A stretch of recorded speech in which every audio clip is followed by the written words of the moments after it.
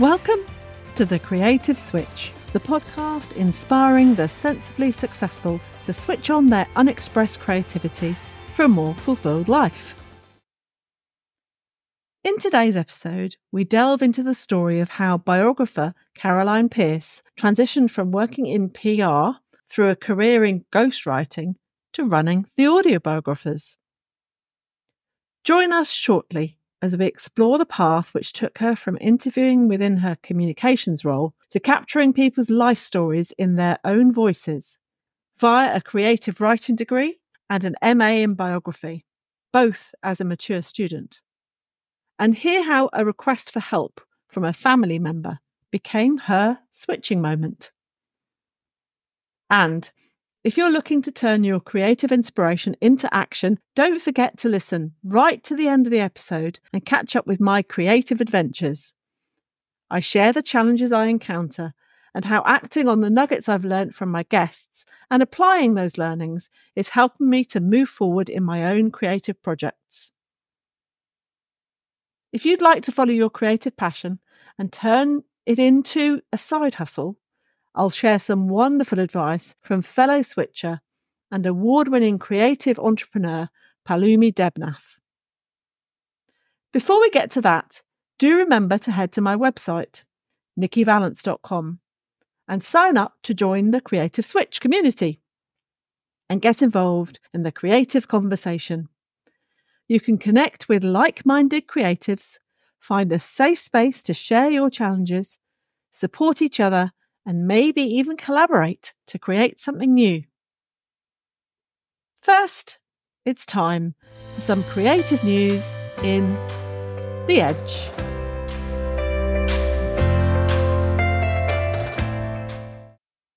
We all know someone, maybe a family member, who is known for skillfully spinning a yarn and keeping everybody waiting for the punchline.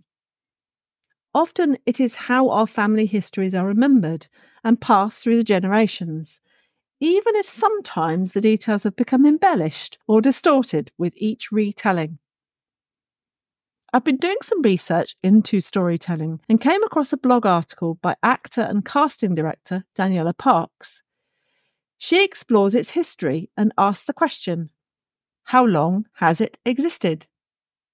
Whilst, of course, we can't pinpoint a specific date, she concludes that oral storytelling is tied to the birth of speech, estimated at between 50,000 and 2 million years ago. It has played a crucial role in human communication and cultural preservation.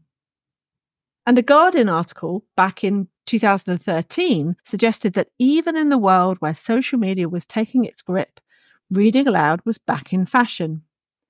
It says how, historically, oral storytelling was a means of cementing community bonds and passing folk narratives on to the next generation, and how in medieval times, storytellers were honoured members of royal courts. Bringing things up to date, I discovered Peter Ingoff, a graphics designer based in Montreal in Canada, whose business Ingo Studio pulls together a directory of AI storytelling courses, including one from Harvard, and AI tools, and talks about how oral storytelling, in particular, has unique characteristics that set it apart from other forms of communication, and how writers such as Homer and Shakespeare wrote their stories to be performed out loud. And as I record this, the importance of telling stories orally is being highlighted during National Storytelling Week here in the UK. This event celebrates the power of sharing stories and emphasises how stories can teach us about the world, allow us to empathise with others, help us relax and escape, and even for children to develop essential literacy skills. The event also features storytelling projects with authors like Swapna Haddo and Steve Camden, aiming to inspire a love of storytelling for future generations. It looks like the tradition of telling stories out loud is still a vital part of human communication and culture in 2024, fostering creativity, empathy, and literacy skills. Head to the bottom of the show notes, where all the links I've mentioned are listed under The Edge. When was the last time you read out loud? Was it for your work presentation or your children's bedtime story? And how important is it to you? Do let me know what you think in the Creative Switch community or on Instagram at Nikki_Valence. And listen next to my conversation on the art of capturing people's life stories with writer and audiobiographer Caroline Pearce. Hello, Caroline, and welcome to the Creative Switch. It's lovely to have you here. Thank you, Nikki. It's lovely to be here. Thanks for inviting me.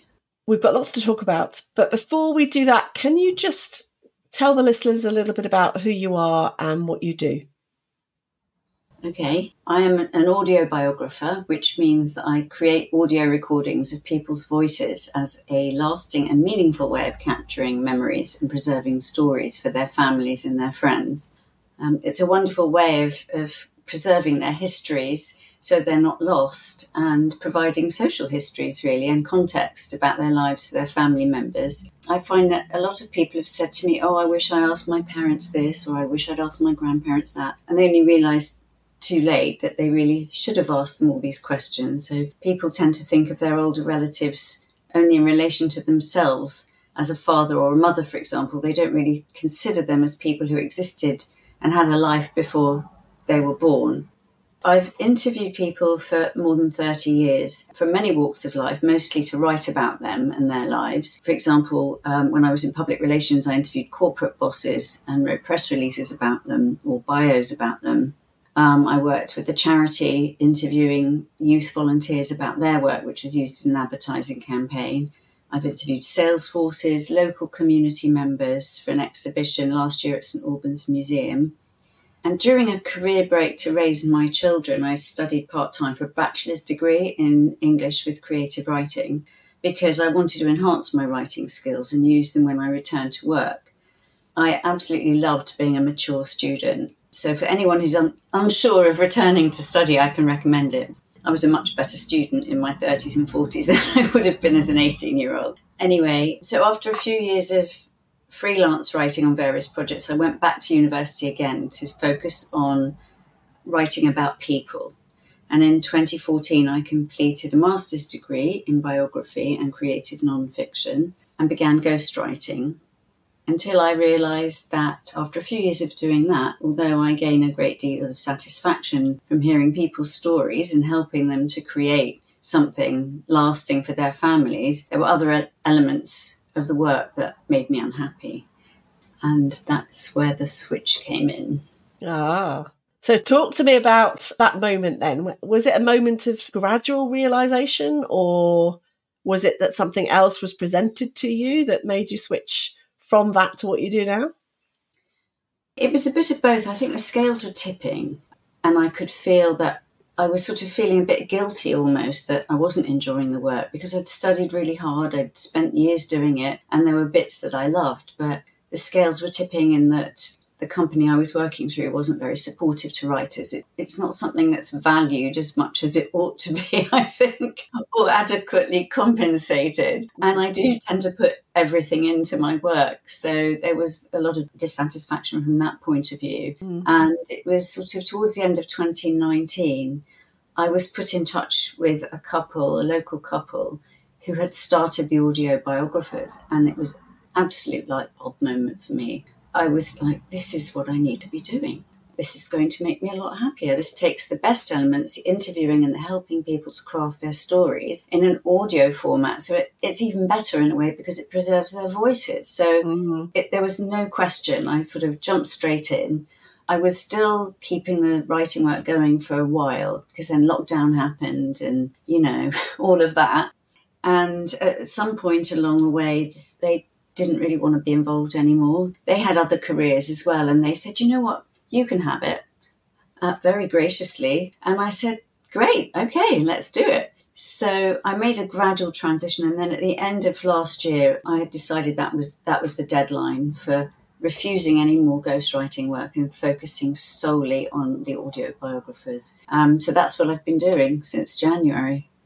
And it's brilliant and I love it. So you could definitely tell that there's a passion there And as you say, there were different elements of your job before that you did love, and you've managed to sort of retain the best bits and perhaps not the other bits.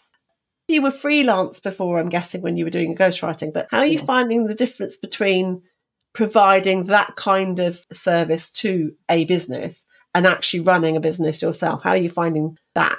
Well, that's a new challenge, running a business. I mean, I have done it before, actually. When many years ago, I worked with my father for a while. He had a small business and he needed some help. So I worked with him for about 6 years. So I had a little bit of grounding. Obviously, things have changed a lot since then. And, that is part of the challenge, part of the new challenge. But I'd much rather be doing this and being in control of my own destiny, as it were, than working through a company. That's not something I want to do again. Right. Excellent. Okay. No, I hear what you're saying. So I want to go into a little bit more, delve a little bit deeper into some of the other elements that led to the switch, one of which was 2 periods of study as an adult that you did. So talk to me about how you decided to do that, how you fitted it into your life, what you thought it was going to be like. Talk to me about the whole time of becoming a student again. Well, it would go back to when my son was a baby, actually, which was 27 years ago. And I'd had a sort of a medical emergency. Basically, it was a life or death thing, not to be too dramatic, but it really was. And and then I sort of, that was a bit of a light bulb moment. I mean, I can really picture them all. I had always enjoyed writing. I hadn't done a degree when I was younger because I was exploring life in other ways. And I always felt it was something I was lacking. I wanted to study. I wanted to go back to studying and learning more about literature, more about writing, so that I could be a better writer, so that I could be a writer. I mean, I didn't have a whole lot of confidence back then either. So I started off going to local classes at the community college. This was in California, where I was living at the time. And it was brilliant. It was a brilliant way to go in. It was very gentle. I had an English A-level. I didn't have any other A-levels. I felt like I had a sort of a good starting point. I convinced myself it was best than nothing. In community college, there's no sort of entrance exam. Anyone can go. So I thought, okay, I'll try an evening class and see how that goes. And I loved it. I just loved it. I just really enjoyed the experience of being in the classroom and being around other people who wanted to learn. And they were all mature students too. And then I did another class called Exploring Your Creative Writing Potential. And I sort of built on it from there. So at the time it was evening classes because the children were quite young, and their father worked quite long hours. So I had to be around for them. So it was not too much of a juggling act at that stage. Once we moved back to the UK, I then was able to transfer my units that I acquired at community college to the University of Hertfordshire. So then I had another 2 years to go. But again, it was part-time. I would study at the weekends, go to classes when they were at school. And I was in the fortunate position of not needing an extra income at that point. So I could continue doing it that way. Went from there, really. Once I got my bachelor's degree, then I started working and doing various freelance projects. But there was a family member who came to me and said, I could really use your help. She'd written about her life as a Barnardo's child during the war, and she didn't really have the writing skills, and she wanted to create it into a sort of a book, really, for my children and the rest of her family. So I helped her work on that, and I thought, really like doing this. This is really good. I'm really enjoying writing, helping her write about her life in the first person. So that was really my first experience of ghostwriting. Yeah.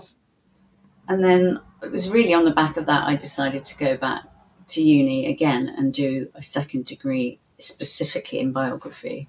Yeah. So that's interesting. So in your undergraduate degree, your first degree, you would have presumably had exposure to all different types of creative writing. Was the biography something that really drew you to it at that point, or was it just because of this experience with the family member? Well, no, I think at that stage when I was doing my undergrad, I still believed that, I could write fiction. And I would write. I still believe you can. Whether anybody else would want to read it or not is another matter. I mean, I wrote a lot of poetry, but I didn't really read much poetry because I don't like reading other people's poetry. It's more fun to write my own. So yes, at that point, although I had had the previous experience before I'd had the children of working in PR and writing about people, to me at that stage, creative writing still meant fiction. Mm-hmm. It wasn't really until this family member, till I worked with her, that I thought, no, this is actually very creative. And it was different because when you're writing fiction, as you know, all the ideas come from in your head or from wherever. Mm. When you're writing about someone's life, you've got some source material to work with. And then it's, you can kind of interpret it how you choose to. Mm. So that's where the creativity comes in. You've got the basics there. You've got the building blocks, I guess. Yeah. And the creativity that you're using is the crafting of the story. So an author of fiction will have source material, which might be in their heads, but it might be from somewhere else. They've been inspired by a newspaper article or whatever. Their job is to craft the story from the information, particularly if it's historical fiction. That's exactly what they do. Often there's a lot of truth in historical fiction because the historical authors that I know are really careful to try and get those details right, because fans will tell them if they've got them wrong. So it's actually it's historical fiction in a way, isn't it? You're telling the story of something that's happened to somebody in the past. So it suited you and it suited your interest. It was your interest in doing it because you enjoyed it that took you to do the second degree then in that particular aspect of writing. I think so, although if I'm 100% honest, at the University of East Anglia, where I went to study, they do have a fiction strand to their master's degree. And I did consider applying for that, but I was a little bit put off by the fact that at the time I was told for every place they had 70 applicants. And I didn't think that my writing was good enough. I mean, one of the lecturers, when I did my undergrad, he told me I could publish my stories in women's magazines, those weekly magazines. And I thought, oh, God, if that's the level, there's no way that my writing is good enough to be published by a publisher. And yeah. I just didn't think my work was good enough for that. But then I knew that they had a biography one. Again, I was drawn to it. Yeah. I don't know why I'm trying to make life difficult for myself. If I go down the fiction route, I know I'm going to be making my life more difficult. If I go down the biography route, that's what I should be doing. That's what I'm better at. That's what I enjoy doing. Why create a challenge that's really unrealistic? I'm all for a challenge. But I think at that point it was like, just pick your challenge, Doing an MA at the University of East Anglia in any event was a big deal. Mm-hmm. So actually it made more sense to go for the thing that I was drawn to, that I felt I was better at and enjoyed, if that makes sense. Totally makes sense. So it led you to using those skills, that knowledge that you'd gained in your career because you were doing the ghostwriting. Did you at ever any point think, actually, I want to write a biography in my own name as an author? Did that ever sort of occur to you? Well, I am doing that. I thought so. Brilliant. Interesting. My children, they've been great. They're really supportive of the work I do. My daughter's in marketing and she gives me tips and things. And my son tells all his friends, and one of his friends just bought a gift certificate for his mother's 60th birthday. And they very much encourage what I do, and they're fabulous. But for my birthday this year, they bought me a gift. It's another company that basically they send you a question every week for you to write your own story. So that's prompted me to write my story for them. Wow. Fantastic. Very enjoyable doing that. I was going to say, I'm curious because one of the bits that you don't get to do for your business is the putting pen to paper part of creating a story. Does that do something different for you? Because I know you absolutely love the job that you do, the business that you have, and the people that you serve and the conversations you have, but it isn't writing. So is this other project, is it satisfying something that you're not getting in the other part of your life. Yeah, I think it's safe to say that actually. It was really weird. My birthday's in January, so it came at the same time that I stopped ghostwriting, that my children asked me to do this project. So the timing was great. Because yes, I do still love to write. I'm way behind.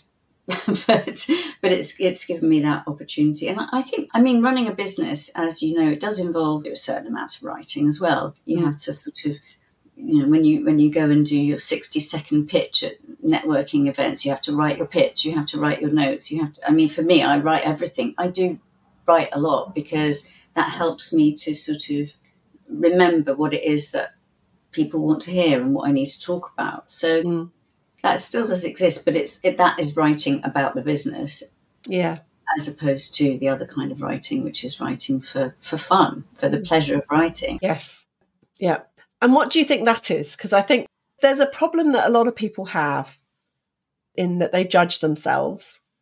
If you're thinking that what you're doing is you're writing something that somebody else might read, you're trying to get published, you're trying to impress an agent or a publisher or whatever, there's a certain level of a standard that you're expecting of yourself before you would allow yourself even to approach an agent or a publisher. But there is something wonderful about just writing for the sake of it. And it made me laugh when you were talking about poetry there. I'm very similar to you. I don't write poetry as often now. I used to write a lot of poetry when I was in my teens. And I do still write poetry, but I never do it because I want other people to read it particularly. I mean, I quite like people to read it and like it, but I'm not doing it because I want to produce a poetry pamphlet or get a book published or whatever. It's because it helps me to express something. And if I were to get people to read it, it would be because I want them to understand that they could be feeling the same way as I am. And look, somebody else has put it into words.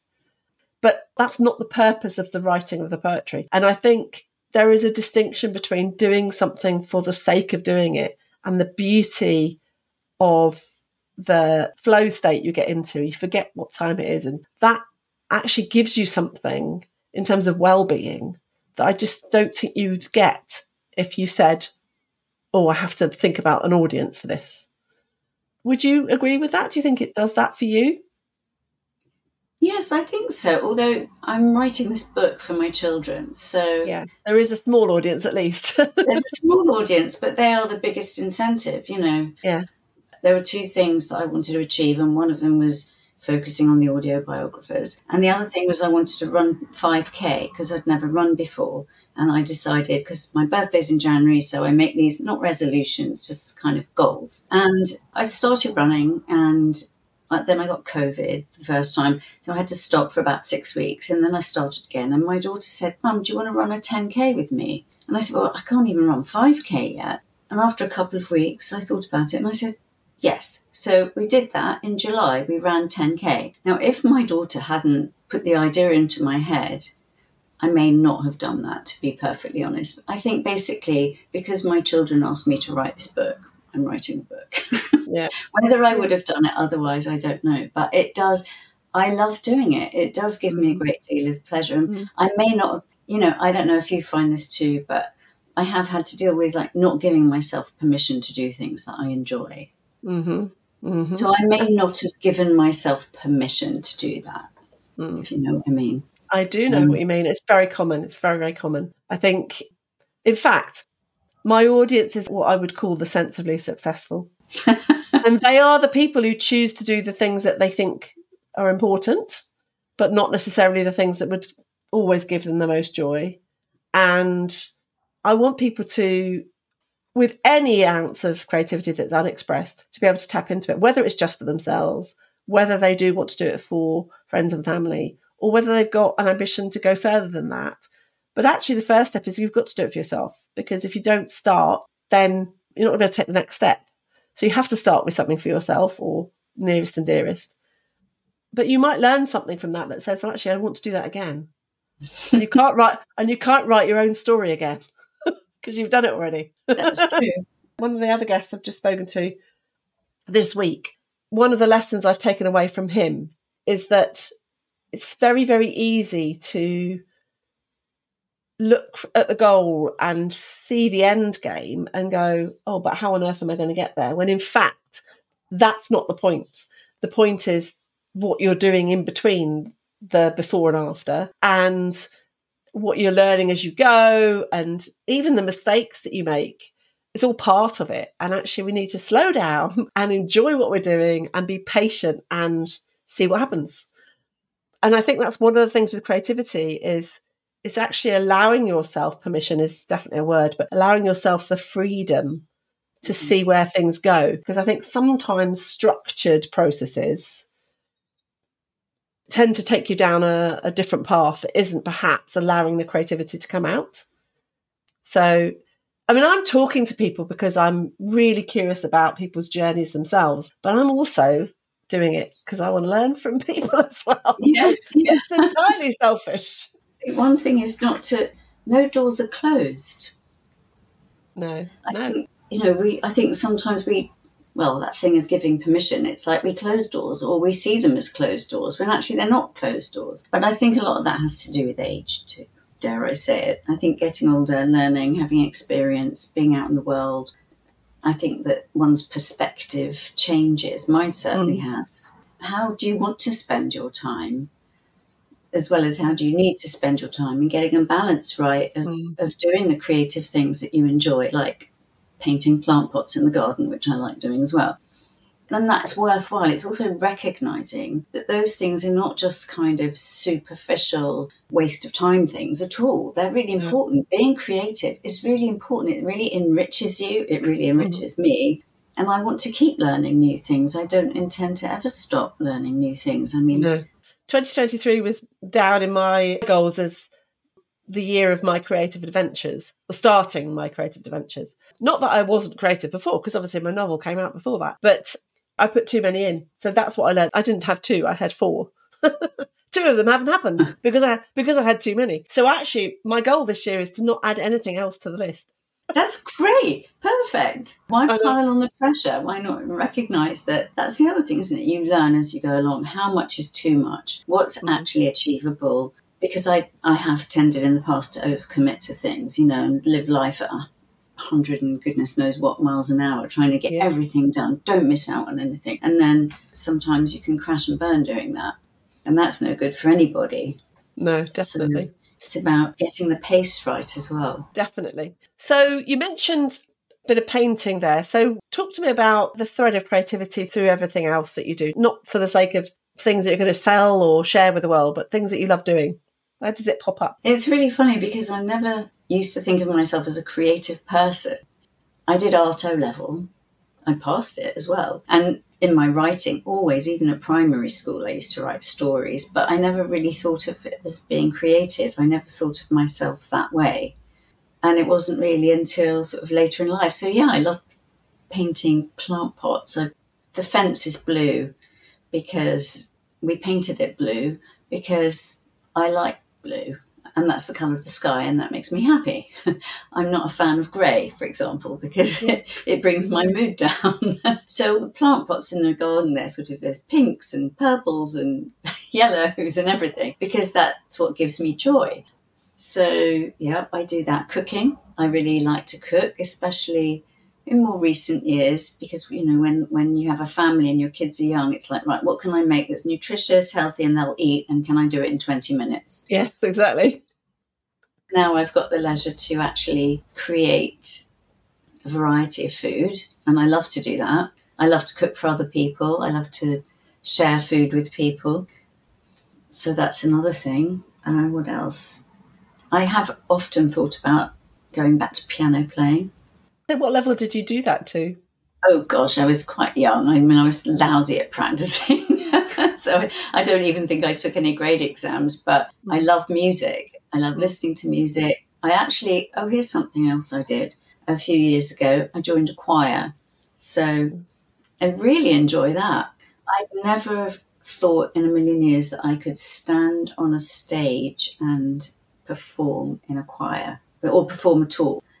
and I joined a choir, and gradually I've now gone from standing in the back row at concerts to sometimes I'll actually be in the front row. And it really gives me a lot of, well, joy. Again, it's uplifting. It's wonderful to be part of a group of people and to hear how the harmonies all come together. You hear a song and you think, oh, what's that going to sound like? And then all the 4-part harmonies are all sort of layers in together, and this magical piece of music is created.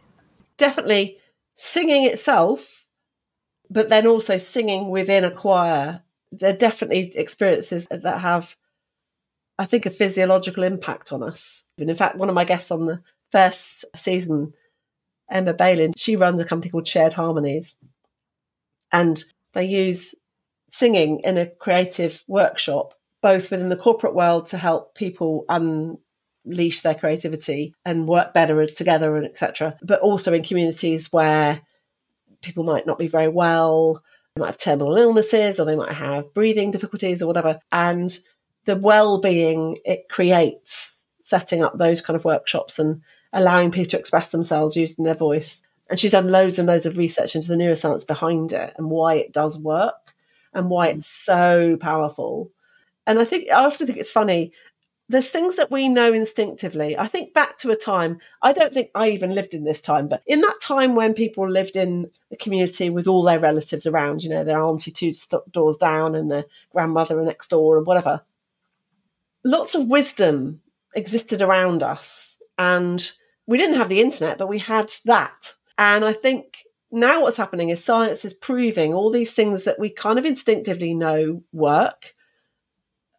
And we'd sort of forgotten about them because we didn't have someone to remind us that they were really good for us. So, when people say, getting out into nature, being outside for 10 minutes, getting some sun, all these things would just have been part of our lives before because our grandmother and our mother would have said, go and do those things. And I think singing is definitely one of those things. And I think writing with a pen, which I know not many people do nowadays. And I think it's to do with senses. I think part of the problem we have, although it's amazing, technology is amazing. It allows us to do things we could never have conceived of when we were younger. But there is a lack of inputs. And I think it is the multiple inputs you get, the sensory inputs from sound and the smells around you and everything together makes it a different kind of experience if it's a tangible thing rather than a digital thing. I'm always holding one of these. I mean, I can't read my writing anymore, but I write my book. I write my books longhand, and then luckily now I don't have to type them up anymore because I can speak them, and then AI will turn that into 85% accurate stuff, and I can just tinker with it and turn it into my manuscript. The first book I typed up all my handwritten work pretty much, apart from towards the end. That in itself was another process. I found going the transition between written and then typed is part of my editing process. If I typed initially, I think it would sort of slow me down because my brain wasn't thinking freely enough. So I just said, okay, forget that. I'm just going to write and then I'll worry about tidying it up later. And I think that helped me to not be quite so worried about what it looked like on the page.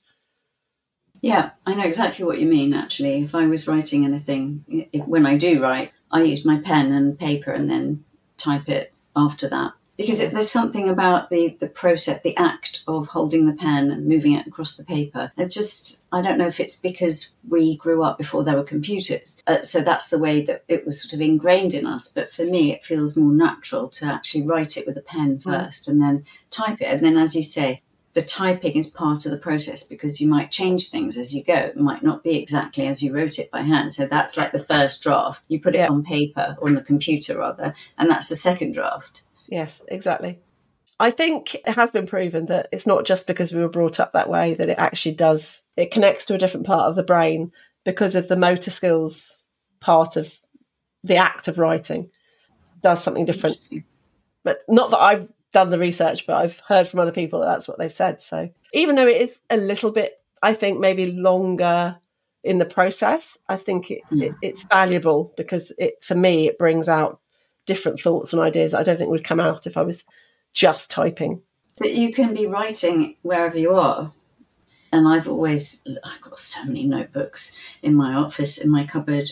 Go on holiday somewhere, sit on a beach and write. That's inspiring to me. So that'll be a time when I can sit and write. And I mean, yes, I suppose you can take an iPad onto the beach. Probably not the best idea.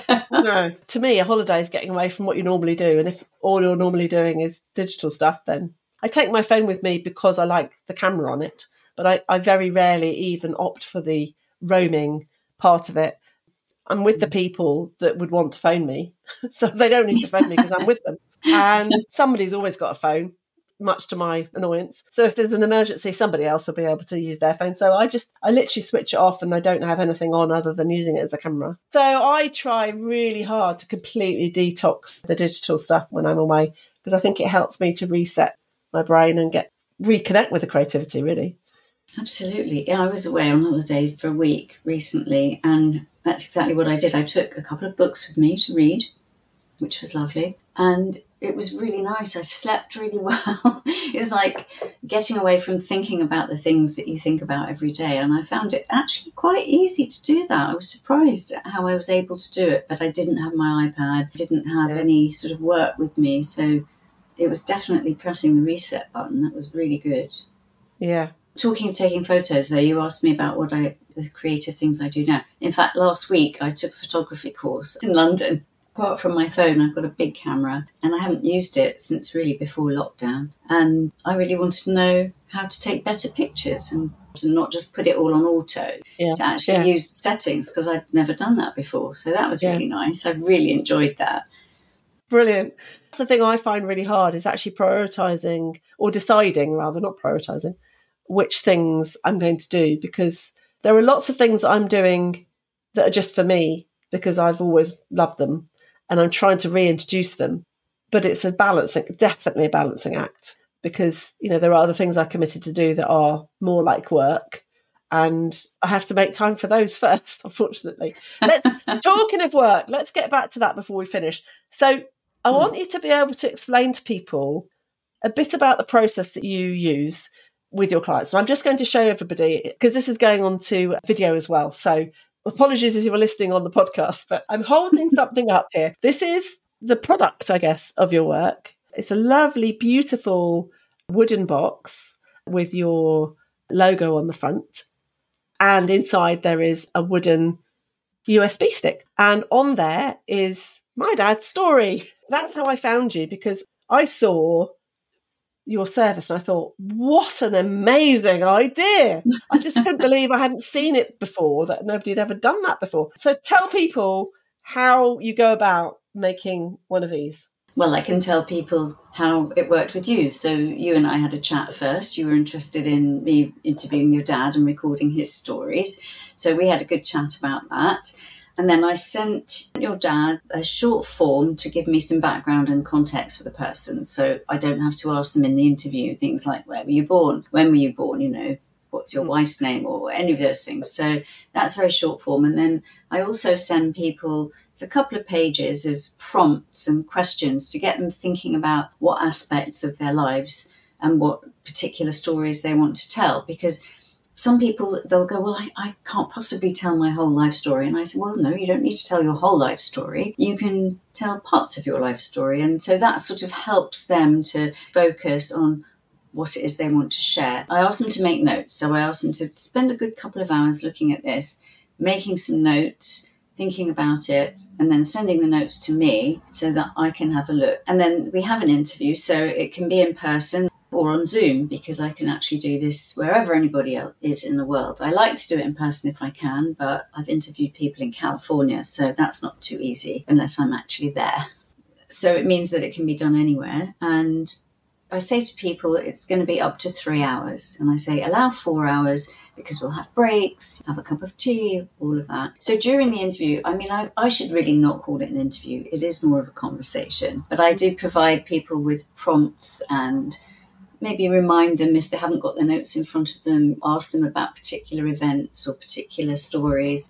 It's wonderful. And once the interview or the conversation is finished, I have a colleague I work with and he edits it onto the USB stick. So One of these USB sticks in the gift boxes is part of our sort of standard package, and people can also have the digital download, so they can send it to whoever they like. But the thing about the USB is it's tangible, and it's something that people can give as a gift, and it actually makes a very nice gift because the box is very smooth. It makes it something special rather than just sending them a digital download.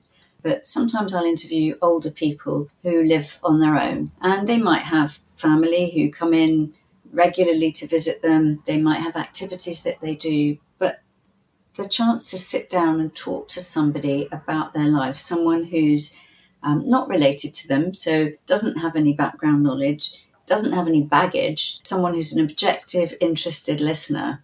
And people really enjoy that process. And I feel it's a privilege to hear the stories. And I also feel that I'm doing something good for them, something nice for them. I'm enabling them to tell their stories, and then it's there for their children as well, their families, or whoever it is they want to share it with. So it feels like I'm doing something good. So I enjoy it as much as I think they do. And there's nothing like hearing someone's voice, especially when they're no longer here, because the voice can really evoke the person. So books are great, photographs are great, videos are great, but hearing someone telling their stories really evokes their personality and their essence, and you can hear the emotions in their voice and the inflections and the way they speak, and it brings them back to you. Yeah, it's wonderful, and I can agree. All of that is definitely true for my dad. In fact, he had more story to tell, didn't he? Yes, he did. He asked me if I'd come back again, which I was delighted to do. And at the end, when I was leaving the first time, he said, "You could have been a dragon." I said, "Oh, I hope I wasn't a dragon." He said, "Oh no, you were a fairy." It was lovely. And then I went back and had another session with him. So it was really nice. You could really sort of feel a connection with someone. It was all round positive experience from me. So I have guests on here who I haven't used the services of, and I meet them because I think they're really interesting people and I hear their stories. But you're one of the people who I can say, yes, I can definitely endorse your business because it's a wonderful thing that you do. And I'm glad that you enjoy doing it as much as the pleasure that you give the people who are benefiting from your service as well. Thank you so much for talking to me today. Where can people find you if they want to follow what you do or connect with you? Well, they can look at my website, which is www.audiobiographers.co.uk. They can email me. We're on Facebook and a little bit on Instagram and LinkedIn. Okay. Well, I'll make sure that all of those links are in the show notes so that people can find you easily. And thank you so much again for coming to talk to me today. Oh, thank you. It's been really lovely. I really appreciate you having me on. I am so grateful to Caroline for taking the time to tell us about the evolution of her work as a biographer, her openness to learning new things, and the way creativity threads throughout her life. Now, it's Creative Adventures time, and I promised to share some advice from Palumi Debnath on how to find the time to build your creative business. When I started out as a writer, I had a young family, a full-time corporate career, and little or no spare time. Life was busy and fast-paced, and finding time to write was pretty tricky. But once I decided to write my book, I was determined to finish it and get it published. But how do you fit in a second career and keep everything else going? When I spoke to handmade textile jewellery designer Palumi Debnath, who runs her award-winning business alongside her career in hospitality, she offered some essential advice to other entrepreneurs following in her footsteps and looking to build a creative business on the side. She said, "It takes preparation, organisation, and commitment to run a side hustle. You have to sacrifice some of the downtime you'd have with a 9-to-5 job. It is hard work." She too has a family and plans her business activities around them. She chooses the evenings as her making time whilst watching television, and afterwards often works quite late on the administrative side of her business. Having launched the Creative Switch 7 months ago, I did find fitting in work on the podcast launch and my second novel, plus all my other responsibilities, a challenge at times. That said, by focusing on one major project at a time, and for example, flexing my downtime, using the weekend to make up for time out last week, visiting the Moonwalkers exhibition at the Light Room in London, I am finding a better rhythm now. Rather than scrabbling around, trying to squeeze activities in here and there, and never really switching off and constantly feeling guilty for not doing anything properly, I've taken a leaf out of Palumi's book, and with more careful planning, I have been more productive, felt more satisfied, and less guilty.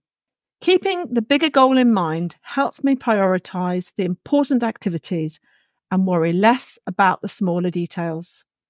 And if you're wondering, yes, the Moonwalkers experience was worth the visit, and it is still open well into April. I'll add a link in for you to find it and the episode with Palumi in the show notes. And if a podcast is a creative adventure you'd like to begin, check out the links for Alitu, my podcast recording and editing software, and Captivate, my podcast hosting software. Are you exploring new creative adventures or building a side hustle? Do tell us about your experiences in the Creative Switch community. It's free to join, and I'd love to hear about all your creative adventures. Thanks so much for listening to this episode of the Creative Switch. If you enjoyed it, please leave a review over on podchaser.com. And if you've got any questions, please let me know on Instagram at Nikki_Valance. I do hope you join me next time. And my guest, Harriet Kelsall, one of the most respected bespoke designers and business trailblazers working in the UK jewellery industry today. And remember, why survive when you can thrive?